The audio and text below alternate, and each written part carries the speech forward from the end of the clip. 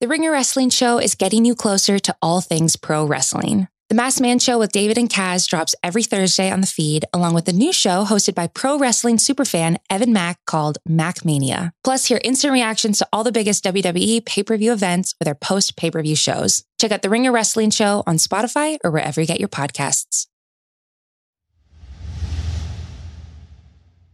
This episode is brought to you by Cars.com.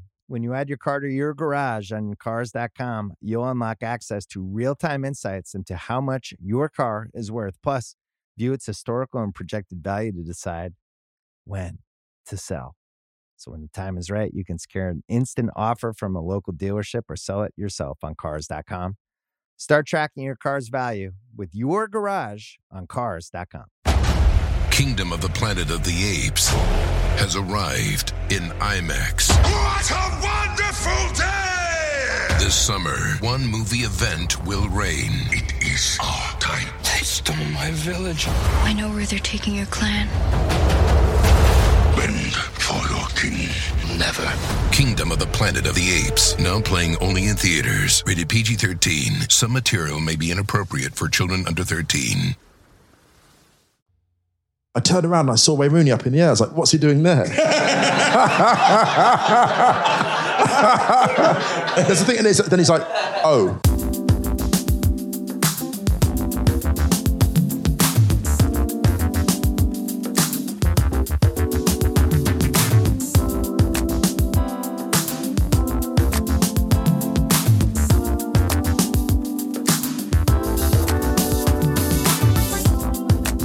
Hi everyone, welcome to Righty's House on Ringer FC. Hope you're all safe and well. Today we've got a special live podcast recorded this week with Emma Hayes, the great Emma Hayes, Musa Okwonga and Ryan Hunn ahead of Barclays Women's Football Weekend. So I hope you enjoy. This episode is brought to you by Jiffy Lube. Cars can be a big investment, so it's important to take care of them. I once got a car that I started out with 25,000 miles on. I got it to over 200,000 miles because I took care of it. You know how you take care of a car?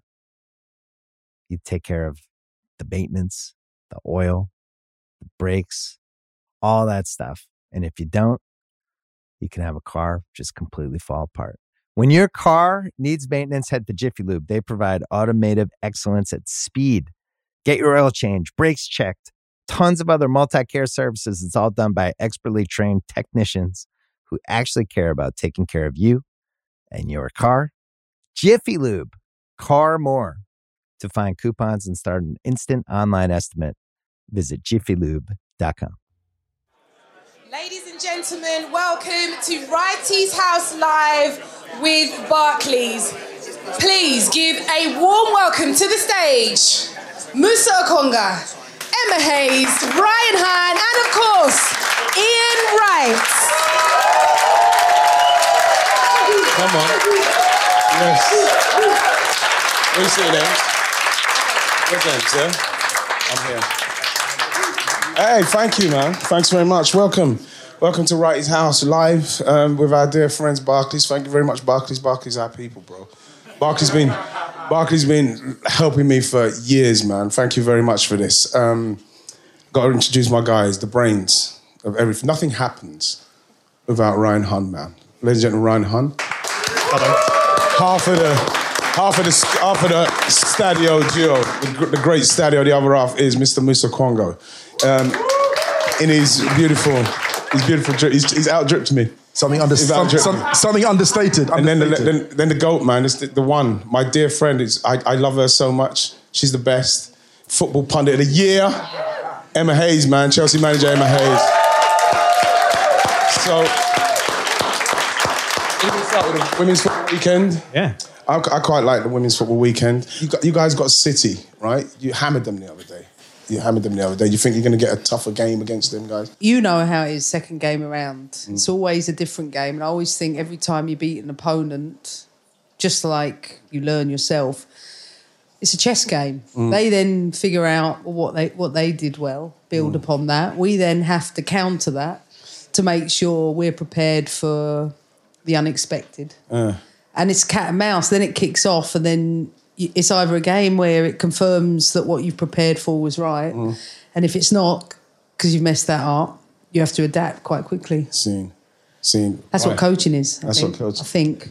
Right, in respect to the weekend, it's a great thing, right? Yeah, absolutely. It's something that's needed. Yeah, definitely. I think we talk about women's football quite a lot on Wrighty's House and on Stadio, and for us, it kind of just seems like a no-brainer, and it's super exciting. I think it's really good that the women's game gets their own weekend in England, and it's always a really good weekend. It's a good weekend everywhere because we live in Germany, Musa and I, and we watch the Frauen Bundesliga quite a lot. And I'm not sure if I'm allowed. If you're not watching that, it's also quite a good league, and it's super exciting. So it's good to see the women get a weekend where, if people aren't watching the international stuff, then all eyes are on them in a football sense. And there's a North London derby. And Moose, what I would like to see more of is, like, now with Sky and the BBC and that, and obviously you want to see more stuff with the women's game where the content, so people can see it. Sky got to do more for me in respects of the magazine stuff, so they're putting it out there so people can be more aware. It's funny you mentioned that, like in a German context. I was looking at was talking before actually, Wolfsburg, most successful women's team for a while, and they were on a great run.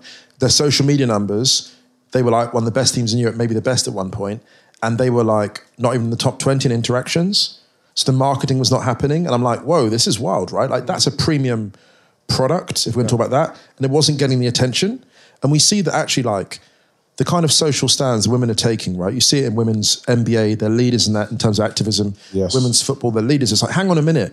If we're really interested in building an inclusive, progressive game where everyone's welcome, because football is, we say it for Stadio, like football's for everyone, then why aren't we maximising that? Why aren't we tapping into that? It's very frustrating. Can I just mention something, actually? It's quite interesting that Musa sat next to Emma because he was not happy when Pernilla Harder left Wolfsburg. No. We're going to have words.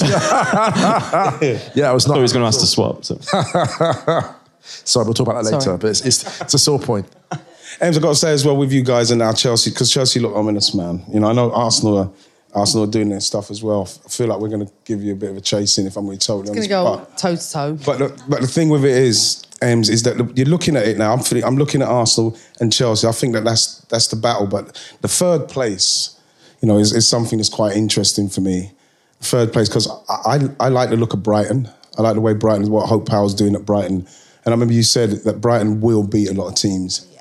I mean, they're built to do it this way, not in a rush. Take their time, proper recruitment, brilliant coaching, great culture, £8 million facility, all for the girls, which I think is amazing, something everybody can reflect on. But I think that the race for third will go the whole way because I always think, just like anything in football, like I said, playing Man City a week ago and playing them now, you learn certain things. The second half of the season, that's when I think fixtures become even tougher because that's when teams get into their stride, you size each other up, you figure it out, as long as you keep players healthy. And the big difference now is because everybody's been professional a few years, squads are larger, you're no longer getting the situations where those with less players fall away. I felt like Everton in a way, Everton had a double whammy last year because it was a squad depth and people kind of worked them out maybe.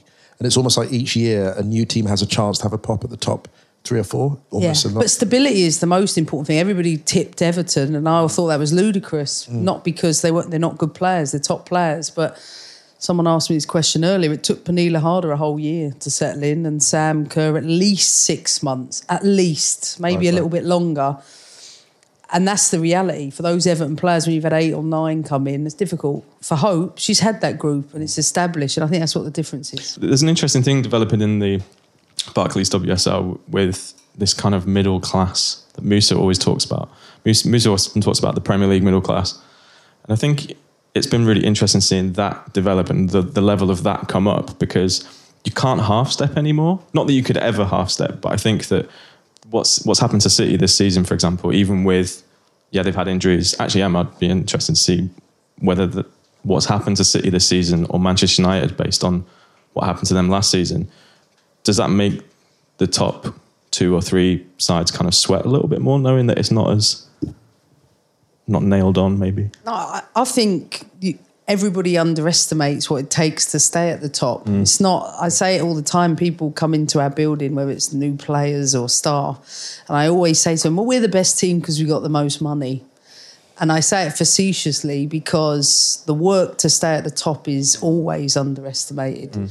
If you don't evolve, and it's not as simple as just evolving, you've got to make difficult decisions all the time to change your squads, to change your training, to change your staff. You have to keep everybody on their toes, and to do that, that's a lot of work. It's easy to just say, oh, we're at the top and we're going to stay there because we're Chelsea or Arsenal or we're City. You have to work to be in that place, and I can only speak about my own team.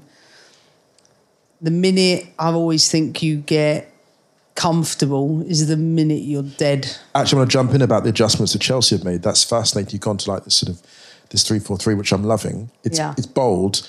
What was the thinking behind that change? Well, ask the fan group. They have a lot to say about it. Actually, should I get Chelsea Women's Reddit right now? Shots fired.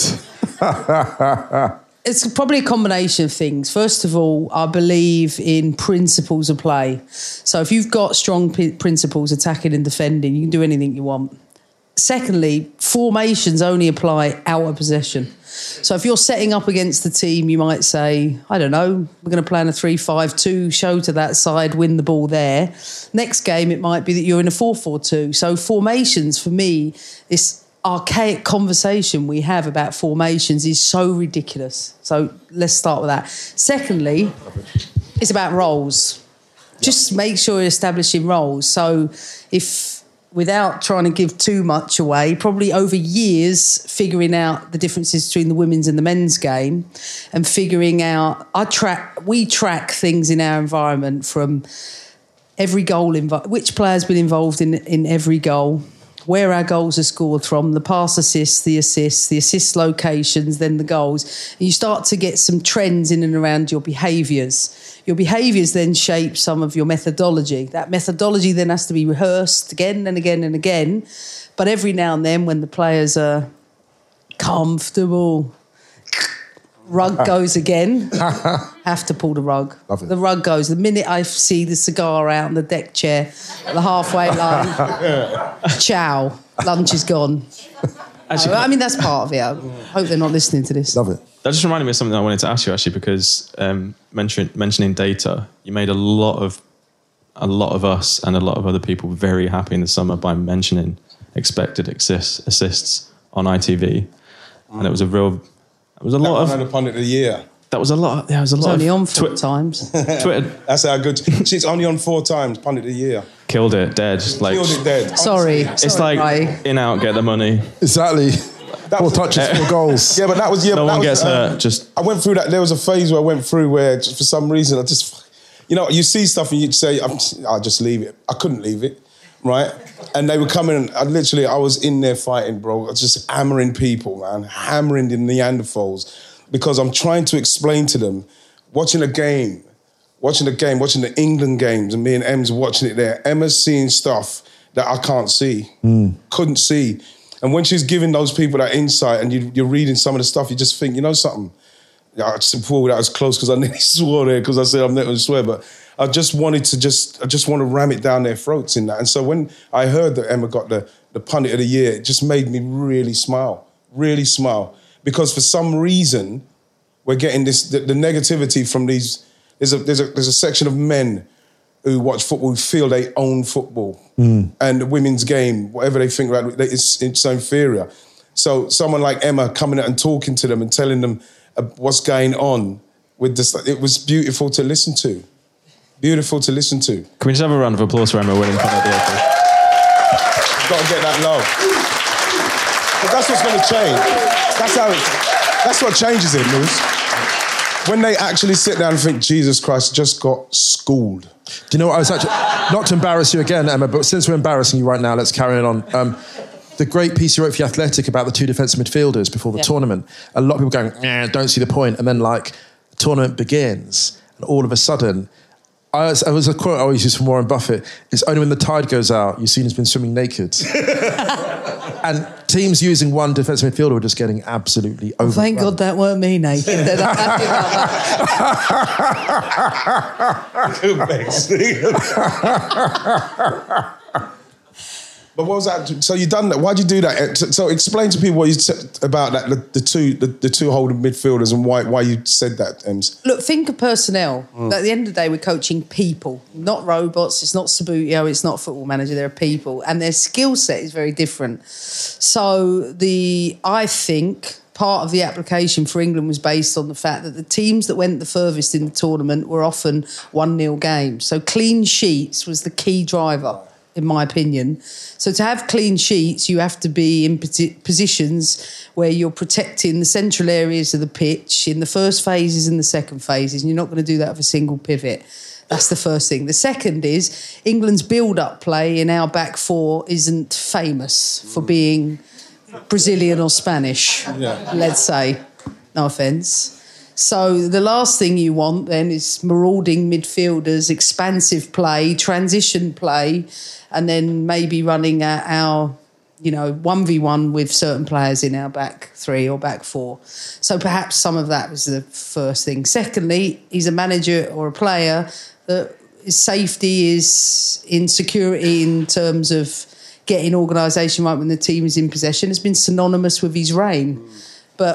And he was correct about what he did with the group of players he did to get the team where it is. But equally, to progress, like I know this from coaching, you need the experiences of doing it. In England, managing the expectation and pressure in the summer to perform. I think only a few people really realise how difficult that is, to play in a final of that magnitude, to perform at your top level, and then do what was the best chess match of the summer, Mancini versus Southgate, and watching the master, the maestro in the Italian touchline play around with pinning England's back five with a combination of Chiellini's, higher role to keep them in 3v2 overloads.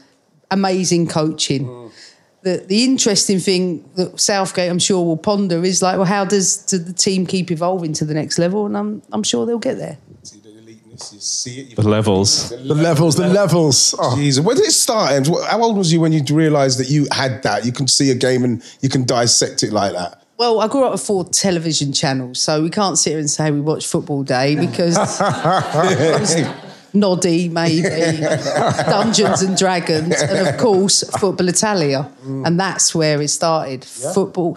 Yeah, my dad's Italian, and it was just drilled into us to sit there. And I thought it was the most sophisticated programme because you had, I forget his name. James Richardson. Oh, I love him. I love James Richardson. He's like my hands down favourite, bringing out Gazzetta, and there it was, these papers, fling them on the side. I mean, this was, I was a Bambino, I was 10 watching this and then going through the Milan years, the Juventus years, but even at the time, the Arrigo Sacchi years. So from very early on, I understood that football was serious.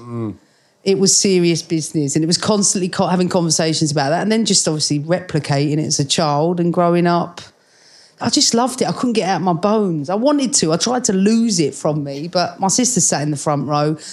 Never really had all the, terrible dolls' house and things like that. It was match, shoot, football, anything related to it, and it's just been in me, and I'm even now, I watch football in my spare time as well. I try not. It's like an addiction.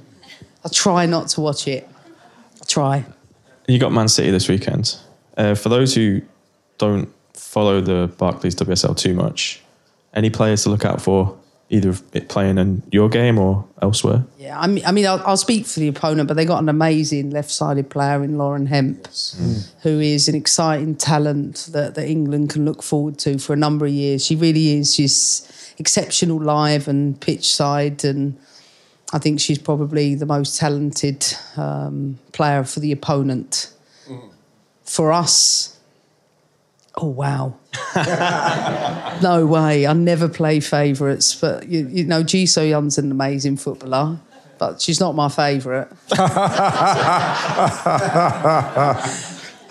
You got Fran Kirby, Pernilla Harder, Sam Sam Kerr and Cuthbert Guru, right? And the list goes on. But an amazing team. But two amazing teams, I think, that have had huge tactical battles over the year. And you've got a traditional 4-3-3 playing against the 3-4-3. So it'd be an epic battle on how their wide players are going to pin our wing backs and vice versa, how we're going to exploit certain spaces when they invert players and how we're going to kill them on the transition. But any see clues, how it plays out. Any clues about I thought she was just going to drop the mic. Drop the mic then. Exactly. Yeah. That's what you're getting from me. See you later, everyone. We get mullered 4-0 at the weekend. I won't get another job. What are you looking forward to? I probably have to say... Mike. I probably have to say...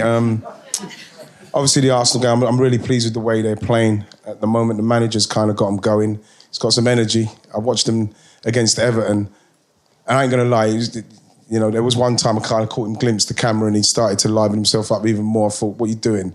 What are you acting up for? What, you think he likes the camera? I'm thinking he might like it, you know what I mean? But I like the way we're playing. Katie McCabe. Amazing season. I love Katie McCabe and obviously what Beth Mead's doing. I like the fact that they rested Viv Miedema the other day because I think that she's going to need that every now and then. But you want people like Beth coming in. Nikita Paris needs for me to kick on and do a little bit more. Manham's, I love her.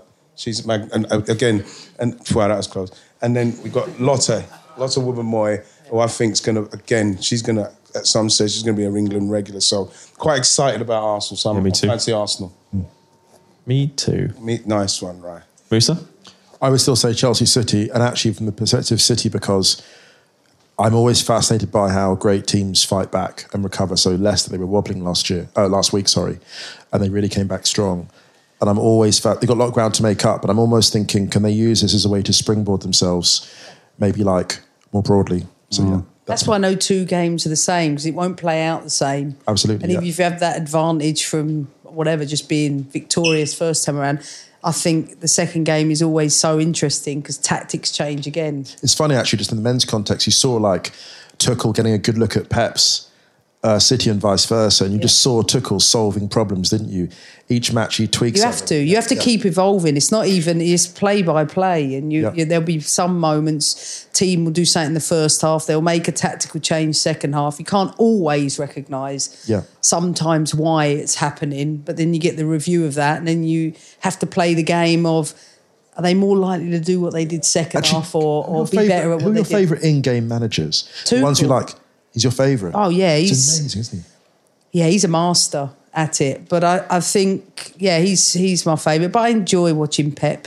Who doesn't? Who wouldn't like him? But I'm going to enjoy Antonio Conte because I remember when he was at Chelsea, he was immense. So you Tottenham fans, you should be excited at some point. They might actually score a goal.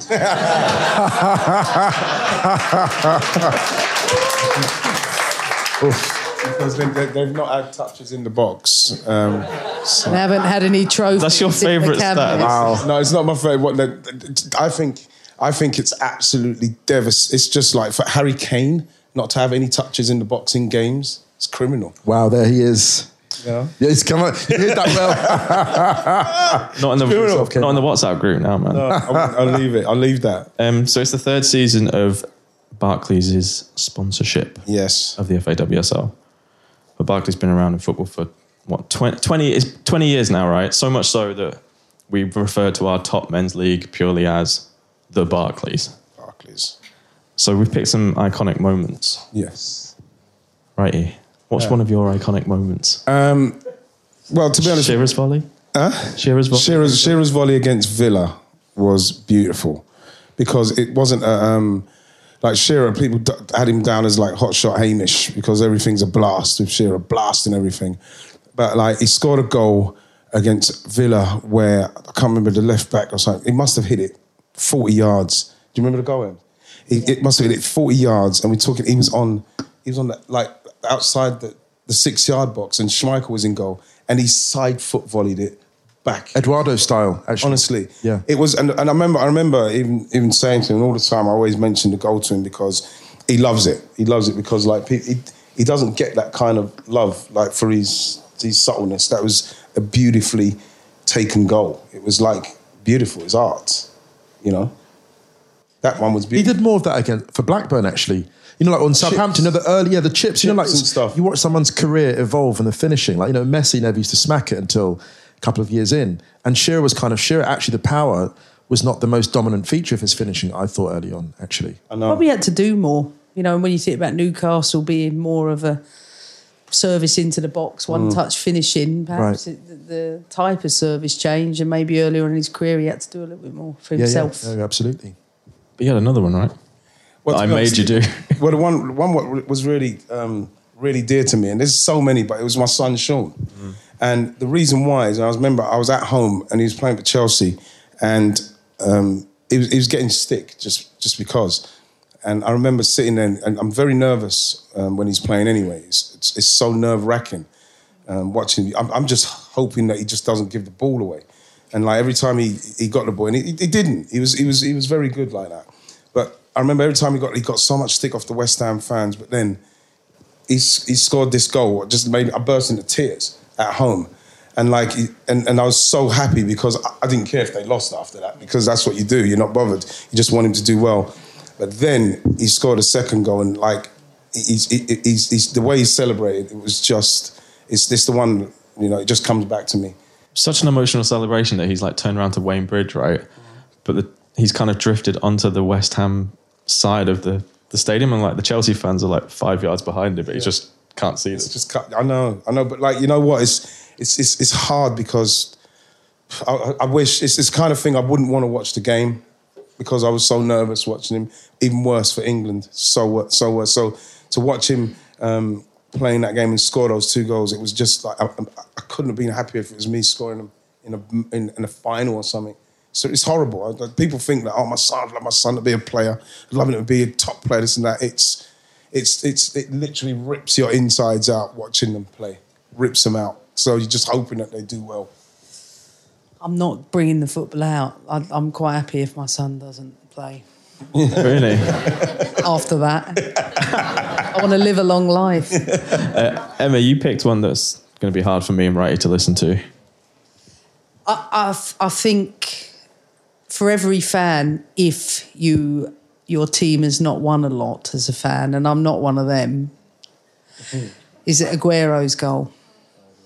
Because all I kept thinking was, I just want to be one of them fans. I want that feeling, that last moment. That's dreamy. That's statues for the rest of his life. That is hands down, you know, probably a moment where I thought, I'm happy for them as fans, even if I don't like Man City. Didn't you have another one of one of your own? Oh, one of our own, sorry. It has to be hands down the 4-1 win away at Arsenal and Boreham Wood. That was a fabulous day out. In fact, I nearly smashed my head on the dugout when the third went in, because I couldn't believe how breathtaking we were. But you know what? It's like anything. If you take your chances in games, when you're that decisive, when it's your day, you know, very clinical, and we were very, very clinical. It was Sam Kerr's first goal. That felt like a demonstration, that game. Was it the Sophie Ingle one from distance? Oh, it was ridiculous. It was a ridiculous finish. I think I did actually say we should go home now. That's the end of that. Do you know those goals, you know they're in from the moment they hit? You just watch the lineup, you're like, that's in. That's what I mean. Like when things run for you, that those things happen. You know, and people don't actually realise that when your team's winning. When you're the winning team, all of a sudden it's the bar, the line and in. And when you're the nearly team, it's the bar, the line and it's out. And that happens from year to year. I think that season, you know, we were scintillating. Yeah. You were. Yeah, we watched a lot of it that year. Musa? Mine was the Wayne Rooney overhead kick. February 2011, the derby. It's like the last 15 minutes and it was 1-1. And it was funny because it was like, that was the arm wrestle. It was like City were coming. And of course they are what they are now, but they were like, the negotiation was still happening. It was like the Community Shield, all the rest. It was like, this was like wild. And Rooney actually wasn't having the best game. And Scholes fizzes it out to the right. Nani crosses it in. And the thing about Rooney I love is one of the greatest improvisational footballers. He's like this sort of Jackson Pollock of like footballers. Like just give him like a canvas and just let him go on it. And it's funny because Micah Richards was talking about this goal, like the ball gets crossed in, it gets deflection of someone that's getting crossed in. And Micah Richards was like, I turned around and I saw Wayne Rooney up in the air. I was like, what's he doing there? That's the thing. And then he's like, oh. And it's like, the way the ball enters the net is so clean. Like, I'm obsessed with bicycle kicks. Like Van Basten, it's like, I'm obsessed. And the way it enters the net is so clean. It was like the end of an argument. It's amazing because, like, when you see it, and it kind of doesn't even come off his foot. It comes off his. He said he shinned it. It's the best shin I've ever seen. But it's his body movement. But the thing about Rooney is it's his eyes. It's like the way he sees it. You just watch him like imagining it, and that's it's an outswinger. Yeah. It makes it easy. Yes. I think it's an in-swinging. Going away. Same thing don't happen. Yeah. But the genius of it as well is like you just see the imagination. Like for me, football, like the great football is vision, and to even improvise, to think that possible. Berbatov was talking about this. It's like, that's the goal I wish I'd scored. And you can know, because Berbatov is like, he's got his little collections. Berbatov's like an artist. He's like, I wish I'd painted that one. You can see him. Yeah, he loves it. Like, but Bergkamp's against Newcastle was beautiful simply because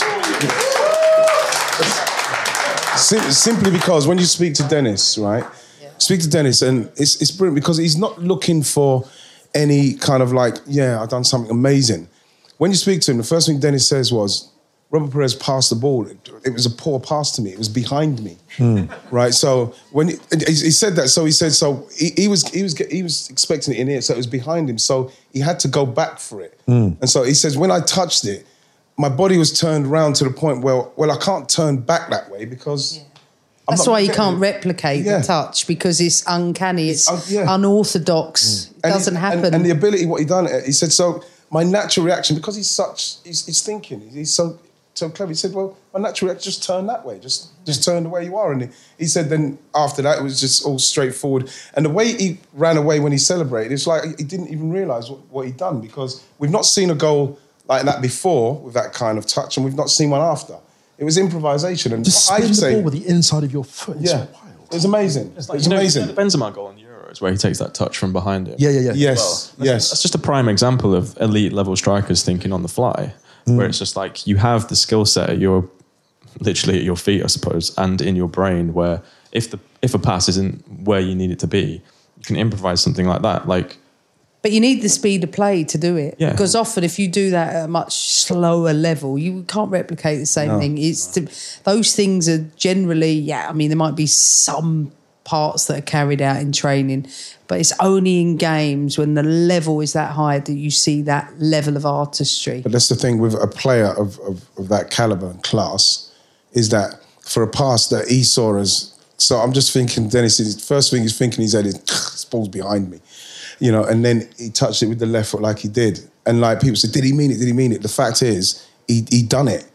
He's done it. He's improvised himself to get himself in a position to do it. He shouldn't be asking that question. What most people don't realise, because Vic used to tell me this, Vic Akers, Vic had to drive him home probably when you lot got on the plane because he would never fly. Yeah, but he would leave. He didn't. He would never fly. He wouldn't go on a plane. When it's really European funny. games, right. It's really strange because when we heard the rumour that Dennis don't fly, we're like, yeah, fine. And then when we leave him for the airport, the first time, I remember we all went. I think we was going to Turkey or something, Athens, we was going to Greece. And then we said, where's Dennis? We literally went that, but he left like 3 days before because him and Vic Akers used to drive there. That's why him and Vic are so tight. They used to drive. That's why I used to coach the team. That's why literally from being the assistant coach, I used to lead in many games because Vic was like, I've got to leave 2 days early to take Dennis to wherever. And like he had no problems. He had no problems with driving wherever. And the thing is that when he went to the 1994 World Cup, it was a big, big deal for him. And apparently he had a fright. He had a fright. Yeah, a Dutch journalist made a joke about a bomb scare. Yeah. And he'd been in, I think, a plane accident before and he'd lost teammates. Yes. So it's the final straw for him. But at that World Cup, I don't like to talk about it, but I was at that World Cup. Which one? Brazil-Holland in the 3-2, and he was mind-blowing in that game, Bergkamp. This was the World Cup that I think Hullet missed it, actually. And that would have been the vital difference. Like, Hullet been there in 94, the Dutch could have won. Wow, of course, yeah. But Bergkamp, he overcame all of that, and he still was brilliant. Broke the record, didn't he? The goal-scoring record, I think, in that goal against Argentina, was it? Oh, then that was 98, yeah, but 94, 94 he was brilliant too. 94 was amazing as well. It was outstanding, yeah. Any more iconic moments? Or can I tell you mine? Yeah, please tell us yours, right? Do you want to take a walk? Take a walk, yes. 31st of October 2009. Sky Sports commentary are just analysing Robin Van Persie's goal against Spurs at the Emirates. When they cut back and Cesc Fabregas is gallivanting through the middle to put Arsenal 2-0 up. Yes. And the great Cesc. The scenes. It's like a specific subgenre of the quick fire out of nothing. And it happens actually weirdly at Arsenal quite a lot. They did it against Man United a few years ago. They did it against Spurs. Is that when you used to win trophies? This was afterwards actually. This was the Shots fired. Shots fired from M. I know. She's going for everyone today. Yeah, talk about expected. She's leaving nothing on the table, man. She's killing I stuck up for Man City. Anyway, that's my iconic moment. There's so many though, but there's another one. I think I saw Drogba like now you just come back. Drogba. I remember Drogba scored a goal against Liverpool at Anfield. At Stamford Bridge. Jamie Carragher. Oh right. When he had a touch and turned and volleyed, and it was just like... Was that Anfield? Or was it? Man, that was... I think that was definitely... Pepe Reina didn't move. Pepe Reina didn't move. The ball entered the net like a foot up. And it's the same as... And there's another one, like even Adebayor for Arsenal against Spurs, when that volley where he flicked it back there and volleyed it in. Oh my goodness. You know, some of the... Well, Jamie Carragher, man, can you think of a Premier League... like an elite level centre back that got such a torrid time over and over again? Man got played with, bro. Thierry was Geppetto and he was Pinocchio. He just had him on string. I have a lot. No, in Carragher's defence, do you know why I feel sorry for him? He was like that field where they try out the new weapon for the first time. Because a lot of things happened to Carragher we hadn't seen before. So the thing that Henry did when he like knocked it round and then ran on the touch and we hadn't seen that kind of thing before, really, at the modern level. So it was like, poor Carragher. He was like, these are new tools. We could have tried them out on Jamie. Could have been anyone. Yeah, we have to keep just it tight always because him. Jamie's coming on next week, so we got to make sure. Cut this. Yeah. Do you want to remind him of it when he's on? Well, to be honest, I'm going to have to say something to him. But one of the things what he said, because I do love Jamie as a pundit. Amazing. It's one of the things what he said, which really, I love listening to him dissect defence, defending and players being in the wrong position. And he says, because somebody asked him about scoring own goals because he scored so many, and he said, if you score an own goal, you're already in the wrong place. You're already in the wrong place. And I thought to myself, see, that's the kind of insight you need because you shouldn't be there. And it's just like elite defence, coaching. You know the whole trend of like apologies on Instagram? Carragher would be rolling all those apologies. You know what? That's funny. It's funny you say that. So I once had a player who scored a lot of own goals and she couldn't see anything. That was part of the problem. So many players, you'd be shocked with this, so many players don't bother putting contact lenses in. You think I'm joking? And the amount of times I've said, she can't see anything, and they're like, I know, but she does. Yeah, and I think that you have to consider that too with the number of own goals, the number of players that refuse to put contact lenses in, and it gets particularly worse for evening games. Oh my, of course, yeah. Foreshadowing. Deadly serious. Jeez. I never thought of that. It's wild. Wow. Yeah. Did you see? I didn't have glasses at that time, so I was fine. Your eyesight was fine. My eyesight was perfect, man. Right. Perfect. Did you play with any players that... David struggled? Rocastle. But Really? the problem with David Rocastle, his contacts kept getting smashed into his, like, the corner. Yeah, and that's why they won't wear them. And I imagine there probably a lot of players get lasered now. Yeah, but then sometimes there was a period when they wouldn't have. And Yeah, but there was times as well where we'd be playing and David would be like this, and then you go, I've lost one of my contacts. And you're like, well, do you know what I mean? He'd be going like that, oh, God. And then you said, Dave, we're playing. And he's actually loses his contacts while he's playing. That happens. This episode is brought to you by Hotels.com. I was traveling internationally last year. I was in Mallorca. I didn't know the island well. I said, let me head to the north, head towards the water. Let me go on Hotels.com and see what they have available. Something preferably on the beach, maybe even a gym. Not only did I get those things, there was a kids session with exercise, gymnastics in the water, pony rides, a train. It had everything, and I didn't even want any of those things. But at least I knew they were there, just in case I changed. my mind. And now finding the perfect hotel has never been easier thanks to the Hotels.com app. Whether you're looking for a family-friendly, right, all-inclusive or a relaxing spa weekend, you can find exactly what you need and compare hotel prices, ratings, and amenities side by side. So start planning your next getaway and find your perfect somewhere in the Hotels.com app. This episode is brought to you by Hotels.com. I was traveling internationally last year. I was in Mallorca. I didn't know the island well. I said, let me head to the north, head towards the water. Let me go on Hotels.com and see what they have available. Something preferably on the beach, maybe even a gym. Not only did I get those things, there was a kids session with exercise, gymnastics in the water, pony rides, a train. It had everything, and I didn't even want any of those things. But at least I knew they were there, just in case I changed my mind. And now finding the perfect hotel has never been easier thanks to the Hotels.com app. Whether you're looking for a family-friendly, right, all-inclusive or a relaxing spa weekend, you can find exactly what you need and compare hotel prices, ratings, and amenities side by side. So start planning your next getaway and find your perfect somewhere in the Hotels.com app. We've got some questions. Go on then. Let's do. All right. Let's do the questions. First one is from Paul Hodges. It says, given Harry Kane's continuing poor form, should Gareth Southgate drop him for the forthcoming important England game against Albania? No, absolutely not. For me, because Harry Kane's our main guy, he's our main goal scorer, and yes, we're looking at Tammy. I think Tammy scored the other day, didn't he, against Valencia? So nice goal. You want Tammy to continue to progress, to give Harry a push, but Harry Kane's going to score. So it's not like, I'm going to leave Harry Kane out because so-called poor form with a manager that didn't know how to play him and can't get the ball to him. Harry Kane is just like what was happening with Aubameyang. If you can't get the ball to these guys, and Harry Kane does come looking for the ball, they're not going to score. It doesn't make no difference how many goals you score and how great you are. Harry Kane can't score goals if no one will give him the ball. So the fact is that Harry Kane always plays for me. And it's the same thing what happened with Shearer. Remember Shearer before the 96? He hadn't scored for 2 years for England. He hadn't scored for 2 years. He was still scoring in that, but like you could see his confidence. He was different.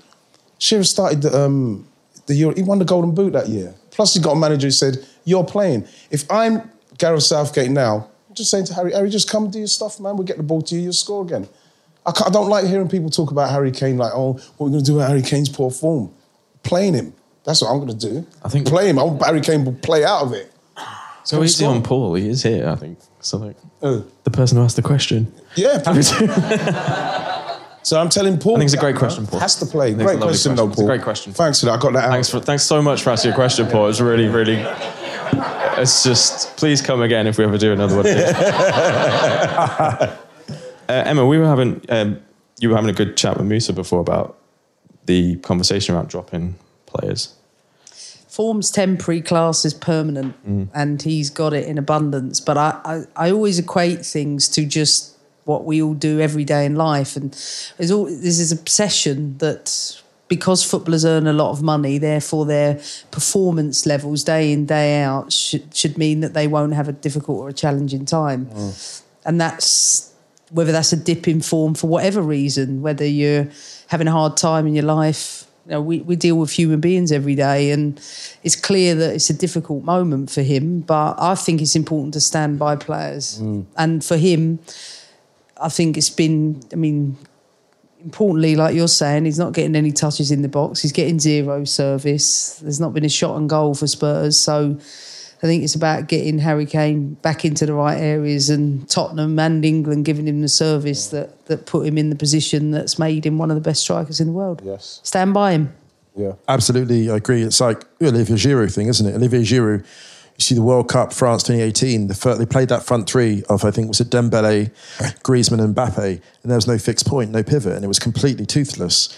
And they put Giroud there as the pivot, and it changes everything. And even sometimes the player's not scoring as a fixed point, not just the experience, but the tactical sense.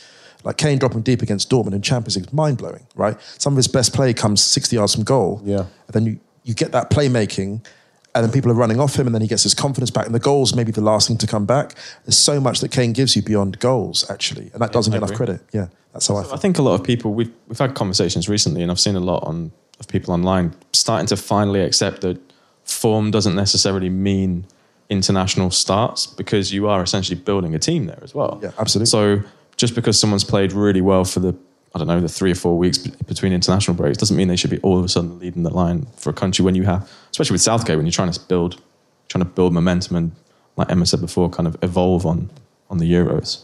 They only get about 3 days training every time they're together, and then they play games. So you can't always make every decision about form, because like you say, you've got to build the communications between players. And while I think England finally have a healthy selection process, it doesn't mean that just because a player's in form, they should be in. And I think experience, right, you will know, really does matter in the top end. So that leads on to our next question. Okay, cool. From Kevin Holt for Ian, do you have any regrets from your playing days? Well, no. In respects of playing football, no, but if I'm going to be totally honest, and this is the place where I normally do it, because I feel safe in the house. This is why we do the podcast. It's probably the person I turned into when I started to get the adulation. I think that I didn't. It's only when I look back now, because I'm a different person now, but like it's a monster. how would you have coped with the social media as a young player when you were going through that? I probably wouldn't have coped with it very well, because, like I say, you end up getting involved and going on there, and then you got faceless people saying really hurtful things. Like even when Twitter first started, you go on it. The lack of, and how would it have affected you? I'm just curious. when I was playing, it would have made me even angrier than I was, because I didn't even realize I was angry all the time. And I remember watching, when we watch Marvel, when Avengers Assemble, and the bit when the Hulk. I love the bit when the Hulk, when Captain America said to him, Bruce, we need you to suit up. He says, and he actually said, "That's my secret." He just said, "I'm always angry." Bam, just turn into the Hulk, and that resonated with me simply because I remember. Now I look back on, I cannot remember going into any football match where I was not literally teetering on the edge of craziness. And what I was pleased about that is that yes, I got booked. I got sent off a few times in my last year. For Arsenal, I got sent off at West Ham, and I got sent off in the tunnel at Celtic. I got sent off in the tunnel because, like, it was I can't remember the name of the guy, but he was a real horrible guy. He wasn't he wasn't a pleasant man, right? And he sent me off in the tunnel for saying something, which wasn't pleasant. What I said to him. Did you say you're not a very pleasant man? Don't be it. But the thing is the anger is what they always said that I have to try and channel.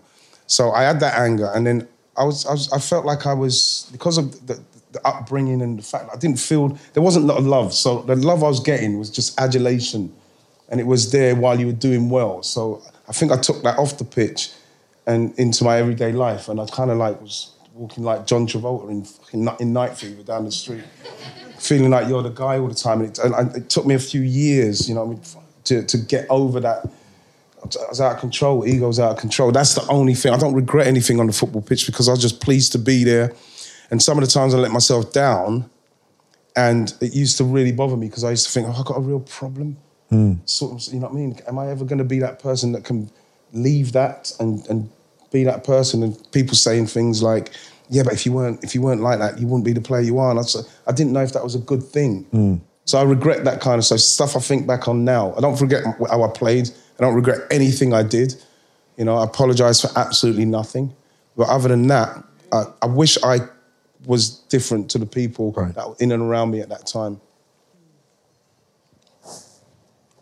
All right. Okay. Sorry. Deep, huh? The house gets deep. This one from Alex Steeds. After Josh Cavallo, who plays for Adelaide United, recently came out as gay, why do you think it is there are no other publicly out top-flight professional male football players in the world? Do you think that this will help pave the way for other players to do so in the future? Moose, you want to take that one first? Not particularly. No. No. I'm joking. No, of course I do. Like, it's the attention's overwhelming, isn't it? Yeah. Even if it's positive, it's just overwhelming. Like when Josh, Beautiful Village, messaged online, I was like, I just hope that he it's just not too much, because even the love can be so much, because he's a footballer. He loves playing football. He's defined by that. And to be defined by someone else, it's almost like weird. You know what I mean? Does that make sense? And that would be my one concern. Like, I think things are going to change, because you're seeing footballers now much more of fashion, like, especially, like, for example, like, just to shout out the Liverpool team, Jurgen Klopp, but also the players, their attitudes towards gay people, queer people, just exemplary. The way they've handled that. People like Jordan Henderson, just incredible. They're not neutral about these things. Jordan Henderson, like, you know, welcoming non-binary England fans to games, going, "You're welcome here." And that's really powerful. In relation to race, Harry Kane going, "If you're racist, you're not welcome here." These statements are so bold. This is a new thing from England players, to come out and be so overtly supportive and progressive, I think. So to me, that's why I think we haven't seen more players come out, I think. But also the problem is, from club to club, the atmosphere changes, you know, even from coach to coach. So some coaches are very accepting, progressive. Other coaches, there's so many other challenges to get picked in a team, Emma, you know. It's one extra thing, isn't it, to worry about in the men's game? Like, you know, you're concerned about fitting in tactically, adjusting to the new coach, and then, like, well, you don't know what their views are on gay people. You don't know what the fans think, what the physio thinks. So it's almost like there's so many different variables. So my advice really to gay players is make sure your circle is secure, first of all. Yeah. Your partner, your friends, your people.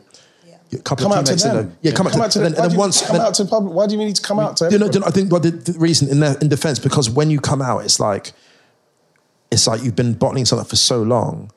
It's like almost a catharsis. You're free of it, but then the problem is you're not sometimes aware of what that can put a target on your back, I think. It's just so mental for me to have this conversation. And I'm in a women's football dressing room where I've got couples, I've got conversations that are just so normal every day. Absolutely. So for us, you know, we think hallelujah, thank goodness. But at the same time, our next question is, if Australia make the World Cup, how's he going to be if he gets to Qatar? Like, just from an honest perspective, you know, is he going to go and play in a place where he may be hung or whatever, be treated in such a way? Will he be persecuted in such a way? Is he going to be exonerated? You know, is he going to be protected? I think one thing. So if you, yes, on one level, you know, it's terrifying to think that if you play football in Qatar or Hungary or anywhere, that you're going to be subjected to something more than just vile abuse. Can I just say, actually, weird enough, but look at Elton John's career, right? Elton John played all over the world, in autocracies all over the place, and he's beloved. And I think, unfortunately, the get out is always, if you're excellent, people don't really mind. Like, you shouldn't have to be. You shouldn't, exactly. No, completely right. You know, it's sad, but there's no room for gay mediocrity. True equality is when you're terrible and you get just as much hell as everyone else for being a terrible footballer. That's true. The problem is, unfortunately, there's such a requirement to be excellent, and that's the get out card, I think.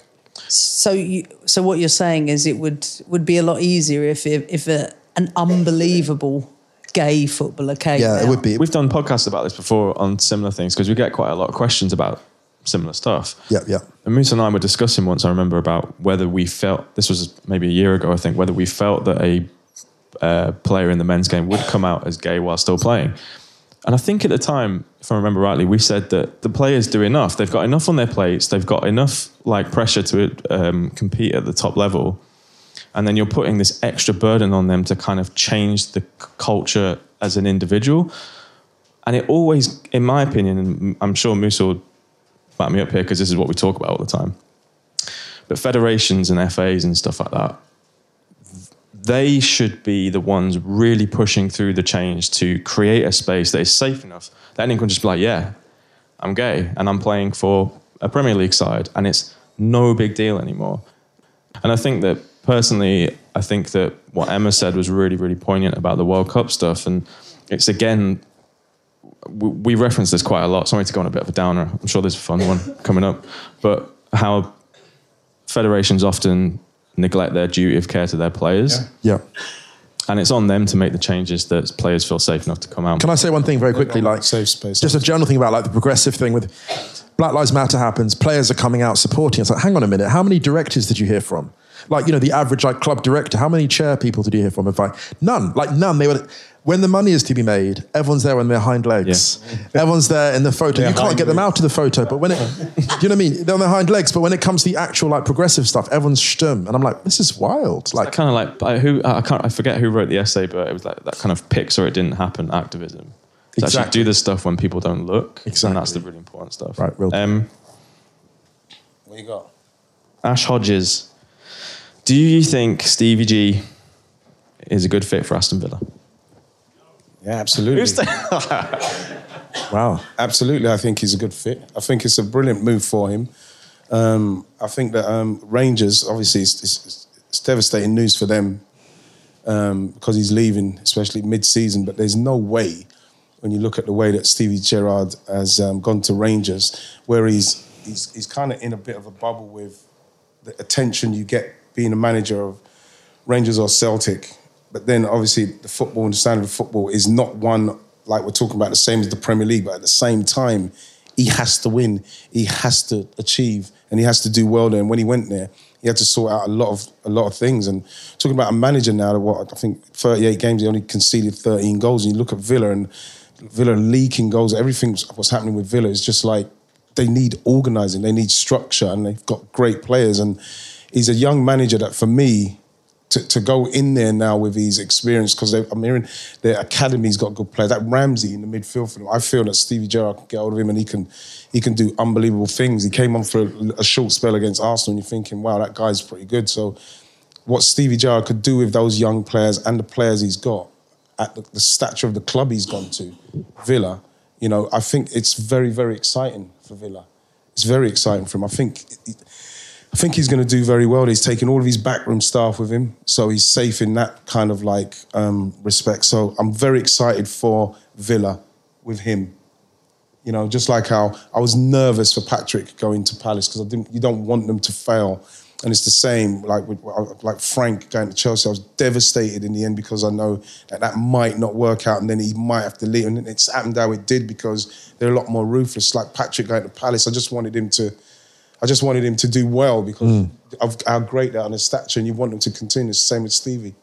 But he's been learning his trade. And I think coaching is like any profession. You have to go through a series of situations. It's not even just setbacks, situations over and over again to cultivate what you need to keep succeeding. And the Premier League is the best, so he's going to test himself against teams with more resources, more, pronounced in their development. They're not in the top echelons, at least this season, regardless of the money they spent. But I think with his coaching team that he's bringing, I know the group he's got with him, I agree. I think they'll be organised. But I always feel sad when a manager's fired mid-season. Just very quickly to that, what was exciting for me was watching how his Rangers team would play in Europe against Villarreal. They got a 1-1 draw, and I remember thinking, this guy's got the chops, because that was the real test. The Europa League, such a great tournament, very deep.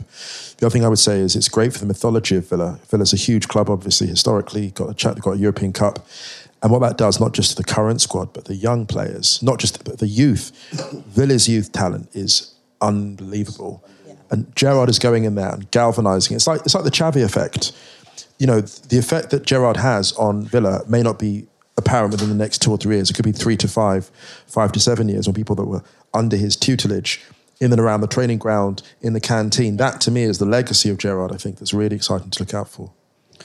A couple of quick ones to finish. First one is for Emma from Ryan Hunt. Oh, that's me. From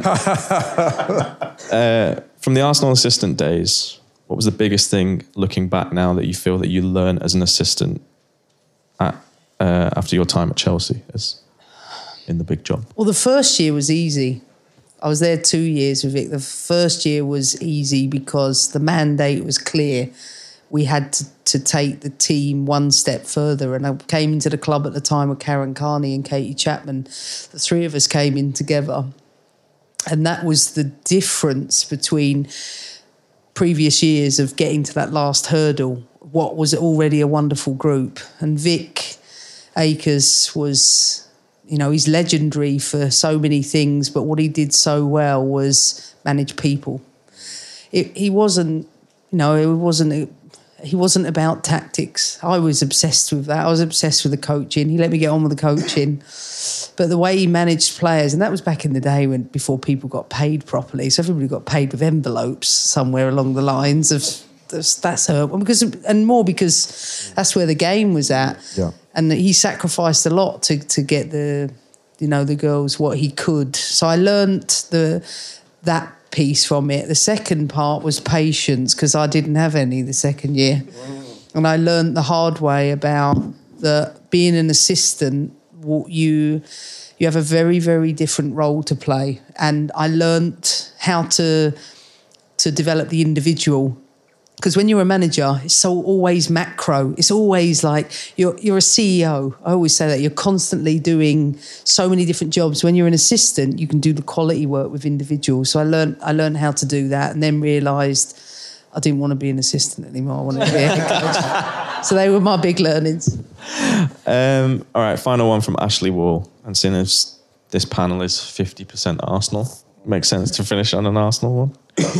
As an Arsenal fan, it's great to see our recent run of form. However, in your honest opinion, how long do you think it will be before Arsenal are once again challenging for a Premier League title? I thought he was going to say Europa League. Hey, I'll take it. I'll take it. I think Do you know what my biggest takeaway from this? Emma Hayes is really mean. Yeah. Given the opportunity. Nice one, Ed. I wouldn't have it any other way. But I think it's a few years because when you look at what those guys like, look at Chelsea, City, Liverpool. You have to look at West Ham and West Ham's progression at the moment. You have to say what they're doing and how well they're playing and the way they're structured and how they're playing. Obviously, they need to do something about backup for Antonio because they need to continue to score goals. But I think that they're further on than Arsenal at the moment. We're not in Europe this season. If everything goes well, you're hoping that they can get back into Europe. But things have to happen at the right pace for the team. The other day we played a team and I think. So we had Aubameyang and Lacazette were the oldest, and the next oldest was 24 in Maitland-Niles. It's a young side. Average age, pretty much every game this season. Yeah. But surely you see the plan. And I know sometimes there's always a lot of criticism amidst saying, what is the plan for I think that's always the hardest part, when you don't bear the fruits of that. And you almost have to suffer in a difficult period with so many young players. Yeah. But surely the fans can see there is a clear plan there. I think the thing that worries me is this, that I think the footballing landscape, especially in the Premier League, is so vastly different to the last time Arsenal would consistently competing for titles. Yeah. It's unrecognisable. They had that, they nearly went there in 2016. But before that, and we've just watched the Arsene Wenger documentary this week, and that kind of peak Man United rivalry. It's just a different league. And I think, I remember tweeting about this before and being, not cooked, just, stewed. Yeah, like low heat, very low heat, braised. Like doing, like when you're doing, like, he says, like when you're doing baked beans, it says don't cook, just warm, kind of like that. For just like it's saying like being patient, being patient, and like this. We have to be team, patient. I compared it to like a young NBA team, like that are going to have some dreadful losses, but because you're now be competing great. with states. That's what you have to realise. You're not dealing with just a team; you're dealing with a country. Wow. In different PSG and the squad depth, Man City have got 6 players that could play number 10 for an elite team, and just like interchangeable. You're jealous, aren't you? But not, I am. I'm not, because I'm a football fan first, and I think that my concern for Arsenal is just that squad depth, isn't it? Like where it's like Spurs had that thing where Spurs on their day. Pep used to hate playing Spurs because Poch had worked that out, and Poch gave everyone the blueprint. And the sad thing for Arsenal, I would think, in the next 5 years, I would say. Arsenal might end up giving teams the blueprint to beat teams over the course of a season. When Poch first went at Pep, he broke it open and Pep had to get new fullbacks in to work out this problem, because basically Poch was just like pressing everything quicker. Everything was half a step quicker. So it was also like Poch gave everyone the blueprint, which they went unused, but Poch didn't have the means to execute. And I think for me, my problem with Arsenal will be they'll have the vision, but they won't have the tools. They won't have the actual pieces, if that makes sense. And I love what they're doing, actually, in the last sort of few games. I'm really excited. I think maybe eventually they will, but it's just all incremental, isn't it? Yeah, of course. Yeah, you see the now growth. football fans are just particularly patient. No, they're not. And you look at you look at Emma Smith-Rowe, you look at Saka. You know, it's very exciting. I think Benjamin White, and the way he can progress the ball, get the ball forward and stuff. But at some stage, you're going to have to find goals. We're going to have to find goals in another elite striker to continue to press and get into.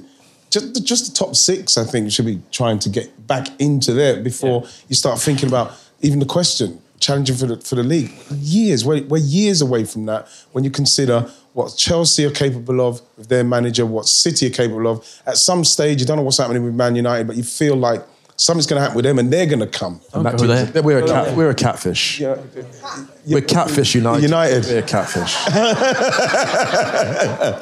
But I think West Ham are real at the minute.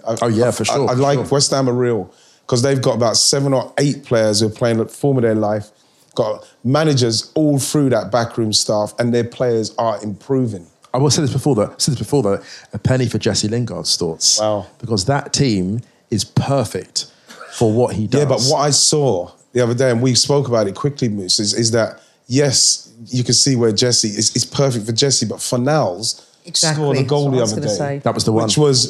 Which was exactly what you think Jesse would do. So what we're seeing is that David Moyes obviously said, did you see what Jesse... That's what you need to be doing. Right. Attack space. So if he can kick in and get some goals, Jared Bowen can get some more goals. You know, you can. They need the striker. He's not been great signing strikers down the years, Moyes. When you look at the strikers he's tried to sign, you know, at Everton, you know, because he makes particular demands of a striker, isn't it? With Moyes, like the way he sets up is difficult because some players like Haller loves touches. He loves getting into the flow, and with actually someone like a Lewandowski who basically is a one-stop shop who just like does his thing. Yes. Lewandowski, you could like freeze that man. It's like Han Solo, could freeze him in ice for 50 years, unfreeze him, he'd score. he's just that guy. He's this bionic footballer. It's really interesting to see if they can get that striker. Yeah. If West Ham can get that striker. Did you hear my take on Stadio the other day? What was it? What was your take? Why aren't you listening? I haven't listened yet. I've only just got my car back. So they should go after Laka. Do you think so? I think he'd be a really good... That's a great shout. That's a great shout. Roasting hot take. It's not really. It's again just keeping it warm. Just keeping it simmering. Braising cakes. You know something? I can see. If he goes, I think he'd be a really good fit. Fit for West Ham? Yeah. Wow. So once again, it's become an Arsenal podcast. All right, should we let everyone go? Yeah, listen, guys, thanks very much. Thank you very much, Ryan Hunn. Thanks, everyone. Musa Konga and the great Emma Hayes. Thank you very much for writing. I'd like to say as well, thank you. Thank you very much to Barclays, making this happen for us. Akoya, Jeanette, everybody, thank you so much for everything. Hopefully, everybody can enjoy the rest of the night. Thanks very much for coming. Thank you very much. Thank you. So thank you very much. Thank you very much to everybody who turned up. It was a great night. Really enjoyed that. Thank you very much to Beanie Man as well. Got to say the impromptu appearance was well accepted. But it was great to see everybody. And like I say at all podcasts, at the start of podcasts, I hope you're safe and well. Stay safe and well. See you soon.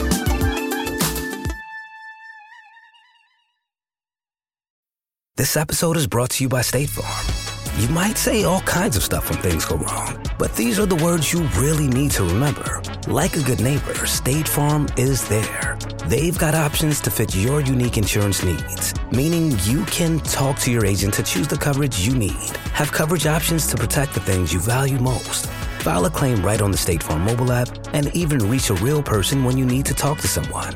Like a good neighbor, State Farm is there.